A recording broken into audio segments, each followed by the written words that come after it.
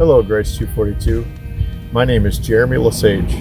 Today's scripture reading comes from Romans chapter 1, verses 16 and 17. For I am not ashamed of the gospel, for it is the power of God for salvation to everyone who believes, to the Jew first, and also to the Greek.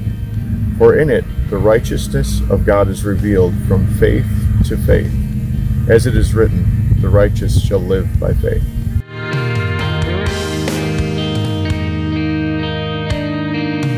Hey Grace 242, Happy Reformation Day! On this very day, 504 years ago, Martin Luther nailed his 95 Theses to the castle church door in Wittenberg, Germany. This event sparked the greatest protest this globe has ever seen. This is why October 31st is known as Reformation Day. Luther nailing these 95 points of contention to the castle church door was the sprouting of a seed that had been planted several months earlier in what is now known as Luther's Tower Experience. According to Martin Luther himself, it was his Tower Experience, not the nailing of the 95 Theses, that was the most pivotal event in his life. Looking at Martin Luther's life, it seems like he experienced a crisis every 5 years or so. In 1505, Luther is caught in the lightning storm where he vows to become a monk. In 1510, Luther travels to Rome and becomes disillusioned on the holy stairs with all of the corruption. Luther was then drafted to become the professor of Bible at a new university in Wittenberg, Germany. And in 1515, Luther started lecturing on the book of Romans. In early 1517, Luther was preparing his lectures on the book of Romans in his study, which was located in the tower of the Black Cloister Monastery in Wittenberg. Here's a picture of that tower today. Luther was preparing his lectures on the book of Romans when he read Romans 1 verse 16, which says, "For I am not ashamed of the gospel, for it is the power of God for salvation to everyone who believes, to the Jew first and also to the Greek." Now the earth-shattering moment for Luther came when he read verse 17, which says, "For in it the righteousness of God is revealed from faith for faith.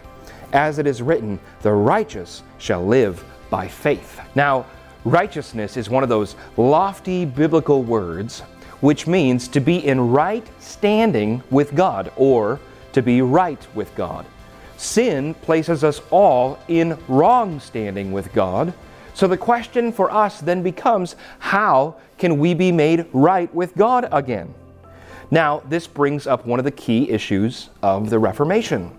Roman Catholics answer the question, how can we be made right with God, with the word infusion, whereas the Reformers answer the question, how can we be made right with God, with the word imputation. The Roman Catholics said that right standing with God came through infusion, meaning that the right standing of Jesus is appropriated to the individual through the sacraments.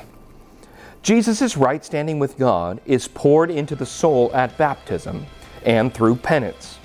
At baptism, Christ's right standing with God is infused or poured into this person, and now that this person has had that right standing poured into them, now they must cooperate with that right standing. But if this person sins so egregiously, it's called a mortal sin, that state of grace or that state of right standing with God can be removed, and when that state of right standing is removed, now the individual must perform works of penance and works of good merit. So this means going into the confessional booth, confessing your sins, having them absolved, and then also performing other good works to regain that state of right standing with God. For Luther, this manifested itself in his countless hours in the confessional, racking his brain to confess every little infraction. This is why Luther said, if anyone was ever going to make it to heaven through becoming a monk, it was I. Luther was obsessed with doing everything he possibly could to cooperate with and to corroborate the grace that had been infused into his life. But deep down inside, no matter all those things that Luther did, he knew it wasn't enough. He knew that no matter how hard he tried, he could not earn right standing with God. Here's what he says in Luther's Works, volume 48. "Though I lived as a monk without reproach, I felt that I was a sinner before God with an extremely disturbed conscience. I could not believe that He was placated by my satisfaction.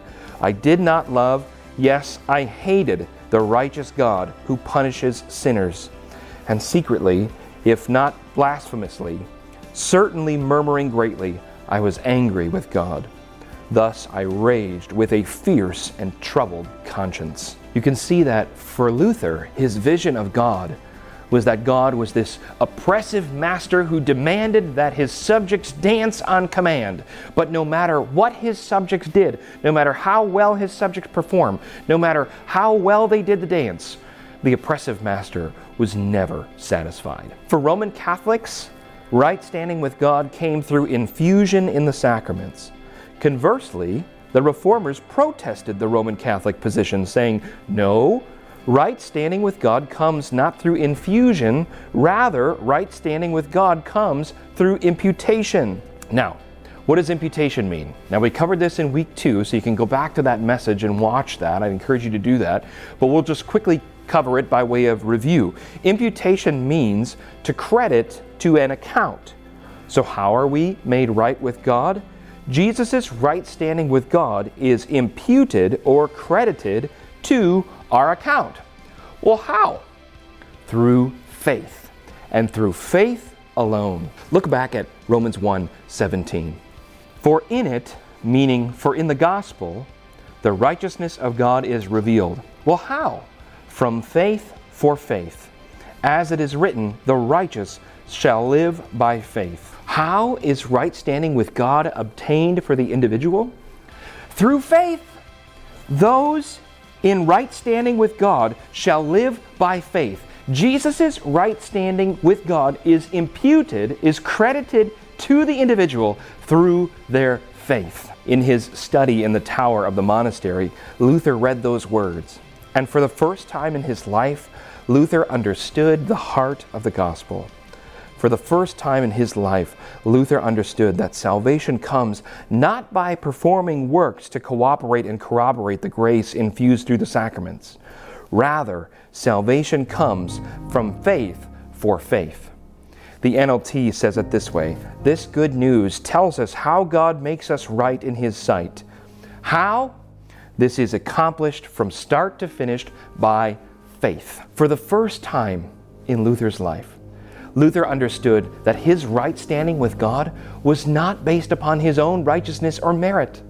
No, Luther's right standing with God was based upon someone else's right standing with God, someone else's merit, and that someone else is Jesus Christ. It is Jesus' right standing with God that, by Luther's faith, is imputed, credited, gifted to Martin Luther. And now, when God looks at Luther, He doesn't see Luther's failing attempts to try to meet the requirements of God. He doesn't see Luther's sinfulness. He sees Christ's righteousness. He sees the righteousness of His Son Jesus when God looks at Luther. Later in his life, Luther wrote a reflection on this moment. Here's what Luther says: there I began to understand that the righteousness of God is that by which the righteous lives by a gift of God, namely by faith.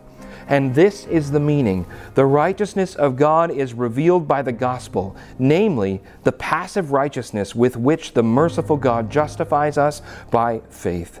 Here I felt that I was altogether born again and had entered paradise itself through open gates. Earlier in this series, we mentioned the 5 solas that came out of the Reformation. Luther's tower experience illustrates why sola fide, or faith alone, is one of those 5 pillars. Many Protestants oversimplify the Catholic position and mischaracterize it by saying this. They'll say something like, Roman Catholics believe that you're saved by works, Protestants believe that we're saved by faith. And that's an oversimplification, and that's wrong. Roman Catholics believe that Jesus' righteousness, that Jesus' right standing with God, is critical to one's salvation. But here's where the issue lies. Roman Catholics say that Jesus' right standing is apprehended by the individual through belief and through the individual's participation in the sacraments. So for the Roman Catholics, salvation is by faith and sacraments. And what Luther and the Reformers are doing is they're rediscovering Romans 1:17 and saying, no, it's not faith and sacraments, it's faith alone. You are saved through faith alone, in Jesus Christ alone. It's sola fide in solus Christus. Now, what do we mean by faith? We say faith alone. What do we mean by faith? Well, the author of Hebrews tells us in Hebrews 11, verse 1, now faith is the assurance of things hoped for, the conviction of things not seen. Simply put, faith is belief. Faith is belief that Jesus is who he says he is and that Jesus did the things he says he did. Faith is believing that Jesus is the Messiah, the Savior, our sovereign Lord who came to this earth as a baby, died on the cross, rose again in 3 days, ascended to his throne in heaven, and will come back someday. You are saved through faith or belief in Jesus Christ. Now, when we talk about faith alone, the question always comes up, what about works? The question is, Bill, if it's all about faith in Jesus alone, then does it even matter what I do with my life? Is it all I got to do is have faith in Jesus and then I'm good, then I'm secure, and it doesn't matter how I live or it doesn't matter the choices that I make because I'm good because I have faith in Jesus? Is that the case? And the answer to that question is no. Look at what Ephesians 2 verse 10 says. For we are God's workmanship, created in Christ Jesus to do good works, which God prepared in advance for us to do. So if God chose us in eternity past, planned for our lives, and then created us and brought us into existence, and intended for us to do good works, then what place do those works have? How do good works fit into faith alone? Before his Tower experience, Luther held to the view of the Roman Catholic Church, which was and still remains faith plus works equals salvation. And what happened when Luther read Romans 1:17 and what the other reformers are doing is they're moving works to the other side of the equal sign. So the equation reads faith equals salvation plus works. Look with me at James 2 verse 17. So also faith by itself, if it does not have works, is dead. Now, let's look at 2 verse 14. What good is it, dear brothers and sisters, if you say you have faith, but don't show it by your actions? Can that kind of faith save anyone? James is saying that genuine faith in Jesus is verified by a person's actions.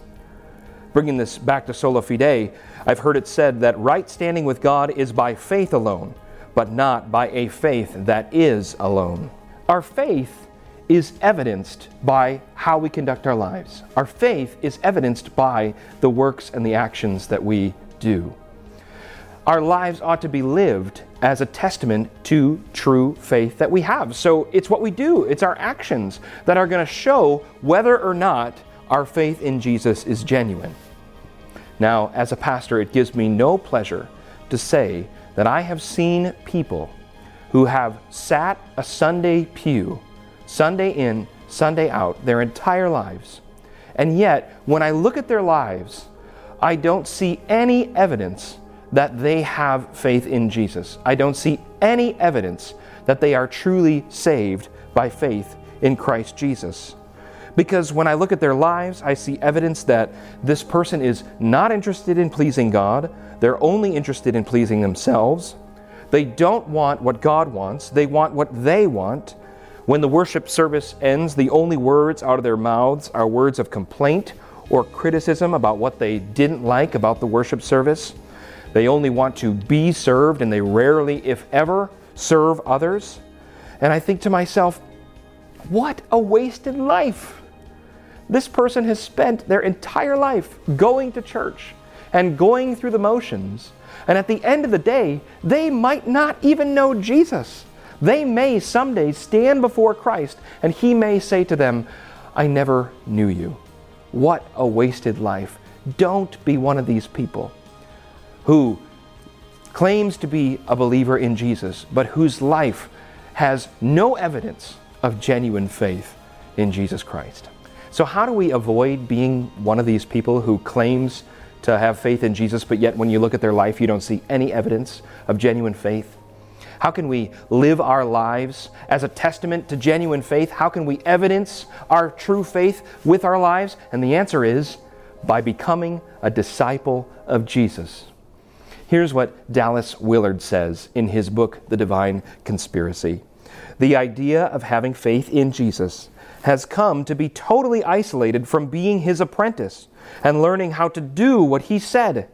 It is now understood to be a part of the gospel that one does not have to be a life student of Jesus in order to be a Christian.